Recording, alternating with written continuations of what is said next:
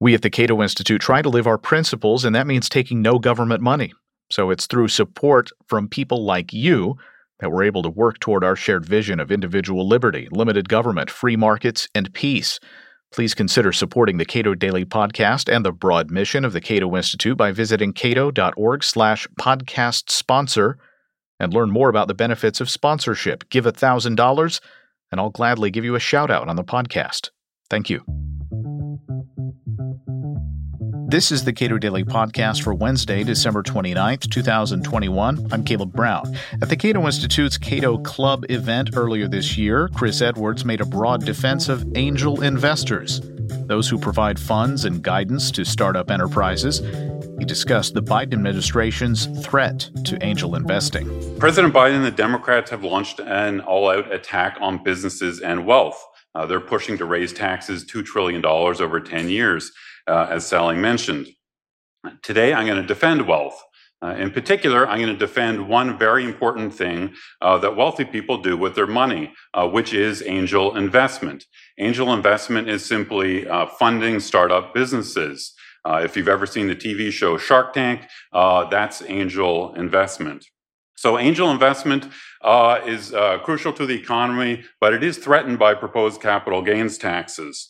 So today I'm going to talk about the importance of angel investment to the economy and then the proposed tax threats. And by the way, we have numerous angels, I think, in the audience here at Cato. In talking to a couple of our angel investors here yesterday, I actually noticed that they had a somewhat different take on what they do and the potential role of tax increases on the industry. So what I'm going to give you today is my non-practitioner point of view on these issues, and in the question and answer, if Ken or Dale or any other angel investor, you want to ask a question and agree with me or disagree with me, that's fine, and we can get into it.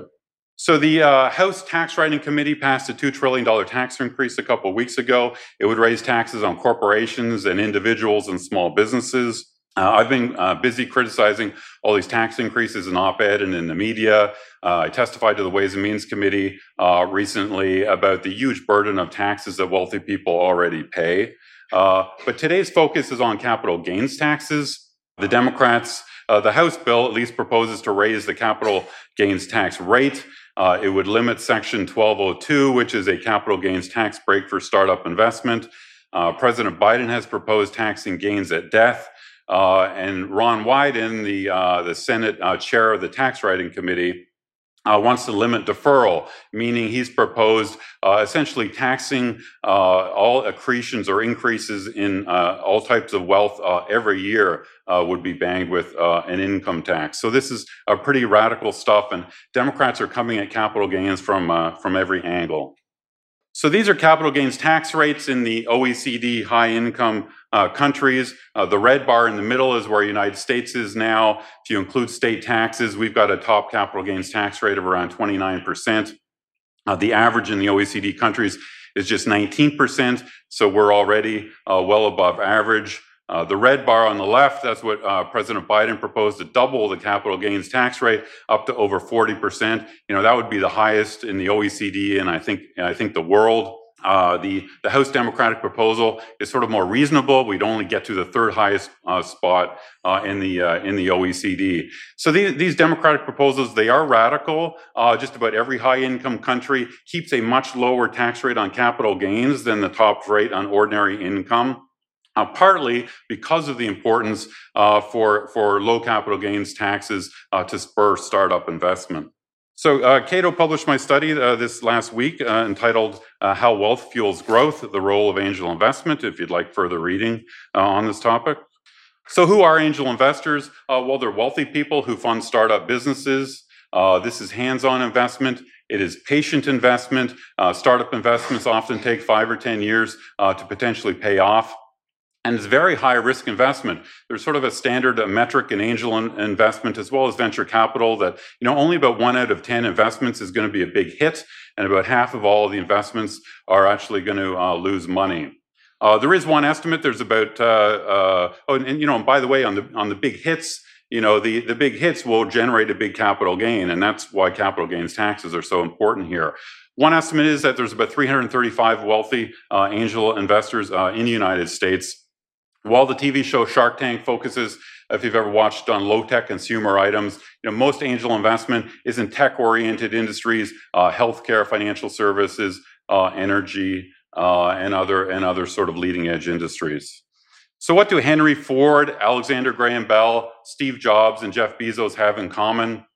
Well, they're all great American entrepreneurs. They all launched great American companies. But all of them initially at startup relied on money from a wealthy person to help launch their startup. These entrepreneurs couldn't just go to a bank and borrow money. They have very risky ideas, often seemingly crazy sounding ideas. They need equity investment, and they need equity investment from a wealthy person who's willing to take a big risk, and that's what angel investment is all about. In my paper, I discuss some famous angels in American history. Mark Twain, the writer, used his profits to invest in a whole range of startups in the 19th century, leading-edge industries of the day. Twain actually lost his shirt on most of these investments, and he became sort of very bitter about it. But I give him a lot of credit for trying, and actually his experience shows you how risky investing in leading-edge industries is. Ashton Kutcher, the Hollywood actor, is a well-known angel investor in California. He actually heads up a venture capital company as well. Perhaps the most impressive angel investor in recent decades is Ron Conway. He's a Silicon Valley billionaire. He says he's invested in 650 startup businesses over the last 3 decades, which is really impressive. Actually, I want to go back to the previous bullet. There's many big American companies today were originally angel funded. One of the most fascinating is Micron Technology. It's one of the biggest semiconductor companies in the world today. It's headquartered in Boise, Idaho, of all places. And the story there is kind of fascinating. These young engineers in the late 1970s, they were working in Texas for a semiconductor company. They went home to Idaho. They wanted to launch a semiconductor company, and they looked around and they found some local business people who were willing to give them $300,000 to launch this startup. Then they went to Idaho potato billionaire J.R. Simplot, and they got about $15 million. That allowed them to build their semiconductor plant. Sort of the rest is history. Micron today employs 30,000 people, about 6,000 in Idaho, all because they were able to find a local angel investors in Idaho to fund this kind of seemingly crazy idea. Serial entrepreneurs are, of course, people who start many businesses. And, what you see often in history is that, entrepreneurs, they'll get rich on their initial startup, then they'll use the cash to invest in many additional startups and launch numerous companies. Thomas Edison got wealthy inventing better stock ticker and telegraph machines. He, of course, used his wealth to open research labs and start many businesses. So angel investors and venture capitalists, what's the difference? Well, angels are individuals. They invest about $25 billion a year in about 65,000, mainly tech-oriented startups. Venture capitalists are partnership structures. Last year, they invested about $166 billion into startups and growth companies. About 11,000, a lot fewer companies, but the investments are bigger than the angel investments. The classic Silicon Valley startup is self-funded. If they progress, they get some angel funding. If they're successful, they'll get multiple rounds of venture funding. And ultimately, if they're successful 5 or 10 years later, they'll do an IPO or they'll get acquired. And that IPO or acquisition ultimately, will generate a capital gain, which, often is taxable. So 2/3 of all IPOs in the United States now are venture-backed companies, and about half of those are angel financed. So angel and venture capital funded companies are becoming increasingly important to the U.S. economy. So what is the virtuous cycle of wealth? This sort of may be an obvious point to this audience, but wealth from successful startups in places like Silicon Valley, is often recycled into new startups by the angels and the venture capitalists and the entrepreneurs who are successful. They reinvest their money in leading edge startups of the day. Angels and venture capitalists like to invest close to home, which strengthens these technology hubs. So, the reason why we have technology hubs like Silicon Valley and Austin, Texas, and others is not just because engineers and entrepreneurs like to live near each other. It's because this cycle of wealth just sort of builds and compounds over time. In my study, I go into some earlier Silicon Valleys, and you see these same patterns, well back in history. 120 years ago in Detroit, it was very much a Silicon Valley. There was hundreds of startup automobile companies. Henry Ford, didn't just go down to a local bank and borrow money for what became the Ford Motor Company. He had actually failed at his first two startups. He went to a rich person who took a big risk on investing in Henry Ford. Cleveland, a few decades earlier, was also very much a hotbed of leading-edge industries like electricity. And even further back in history, in the 18th century, I go into a little bit of my study. You see these same patterns. The Industrial Revolution is generally thought to start in the Midlands in England around Birmingham in the early 18th century. And, economic histories will often discuss the famous entrepreneurs who made advances in steam engines and iron technology and that sort of stuff. But if you look behind those entrepreneurs, you will usually find a wealthy person who had some money and was willing to take a big risk on unknown new technologies or entrepreneurs. So how did private capital tackle COVID-19? The development of the Moderna and BioNTech vaccines that were based on this new mRNA technologies has been a huge success.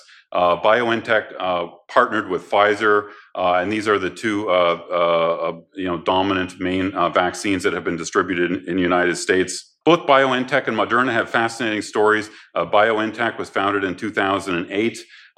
It was at startup, it received $180 million of angel investment from this wealthy German family, which is an extraordinary amount of money. And all in all, it raised $1.3 billion in the years for over a decade before it went public from venture capital and angel investment.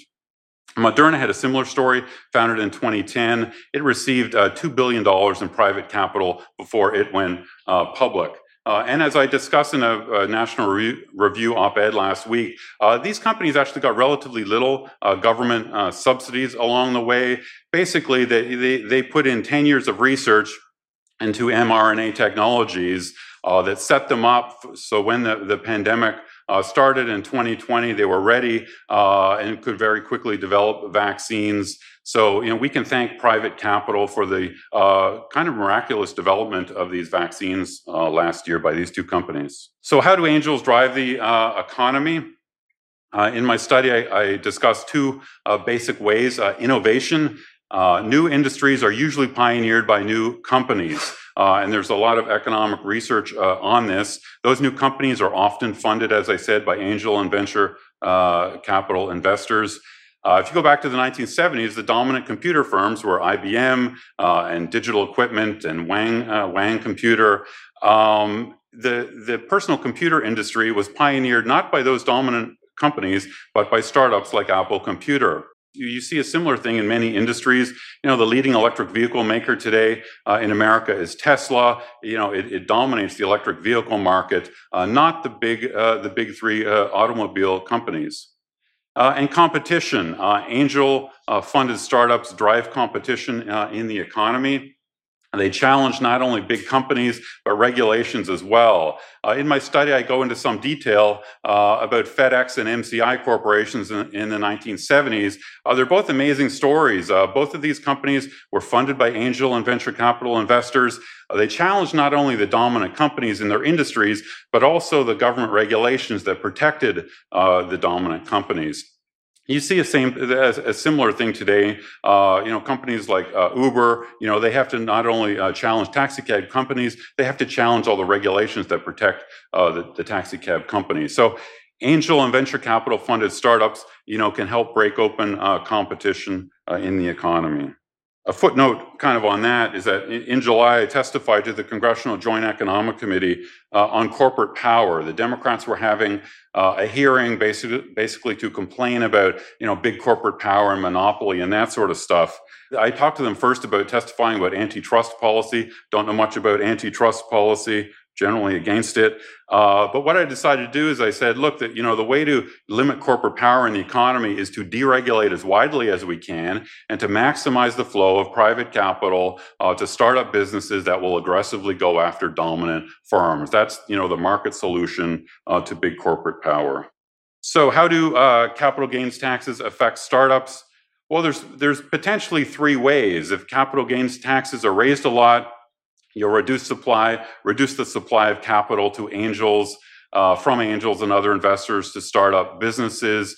Investors always have the alternative of investing in safe dividend-paying corporations or bonds or tax-free munis or other sorts of investments. The higher you raise capital gains taxes, the less lucrative it is to invest in startups with the potential for big capital gains.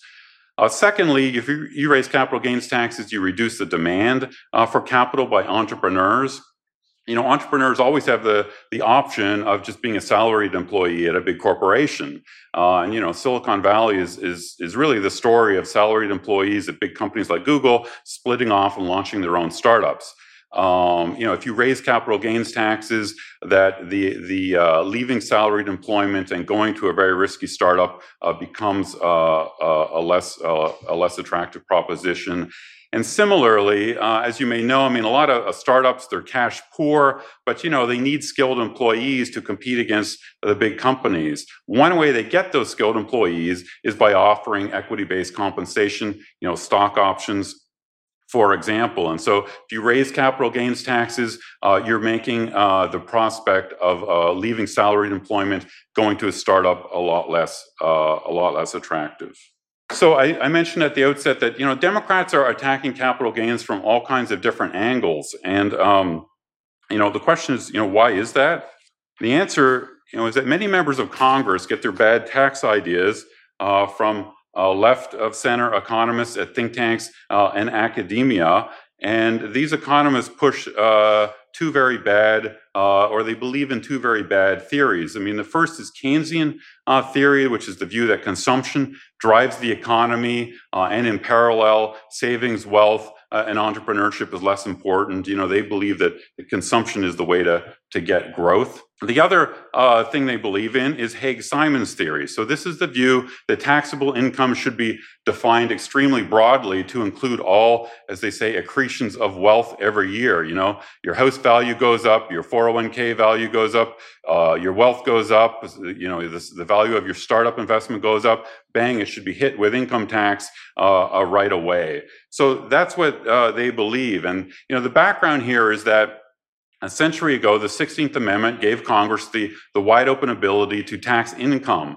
It didn't define what income was, though, and liberal and conservative economists have been debating the whole time, what a good definition of income is for the income tax.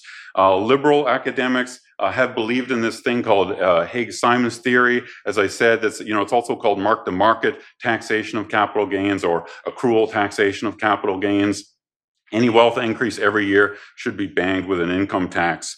Conservatives and libertarian economists have instead said, no, income ought to be defined more narrowly. Wealth should only be taxed when it's realized or when it's consumed. That may seem like an obscure debate, but I promise you, this Haig-Simon's theory is behind much of what the Democratic tax policy agenda has been for a long time. There's disagreements between the parties on not just capital gains, but the taxation of retirement accounts, the taxation of capital investment. These debates all revolve around this, proper definition of income. So, is there any good news here? I'm hoping that technology industry leaders, wake up to the tax threat that is in Washington. The thing that I think maybe some industry leaders may not understand is that, the proposed tax hikes right now in front of Congress, it's not just a one-off thing. As I said, the Democrats are attacking capital gains from every conceivable angle. And the reason is because it goes back to these basic, theories that they're being fed by the left of center academics. So I don't think these threats are going to go away. We're going to have to keep battling this for a long time. That said, I do think that if capital gains tax rates are raised this year or next year, I think that they will be cut again. I think there'll be an immediate effort by Republicans to cut them again. And we've seen cycles over time. In the late 60s, capital gains tax rates were hiked. Venture capital investment fell during the 70s. That prompted Congress to cut capital gains taxes in 1978. And then in 1986, the capital gains tax rate was raised again. That led Republicans to immediately start pushing to cut it again, and it was cut in 97. So we do see these cycles over time. And also, I think there's just a huge amount of good news in the marketplace. The cost of starting tech-oriented businesses has fallen. The rise of cloud computing and 3D printing, computer simulation, all these new technologies are making tech-oriented startups cheaper and cheaper to start, and they're launching attacks on many industries. If you read the Wall Street Journal every day, there's new as they call them, disruptive startups in financial services and energy and many other industries. A lot of these startups will fail. There's a lot of hype. There's always a lot of hype in leading edge industries. But you know what? The more competition, the more startups, I think it's better. It will add to wealth and growth in the economy. Chris Edwards directs tax policy studies at the Cato Institute. It is the final week for our push to make you, podcast listener, a podcast sponsor. Visit cato.org/podcast sponsor to get started, and thank you.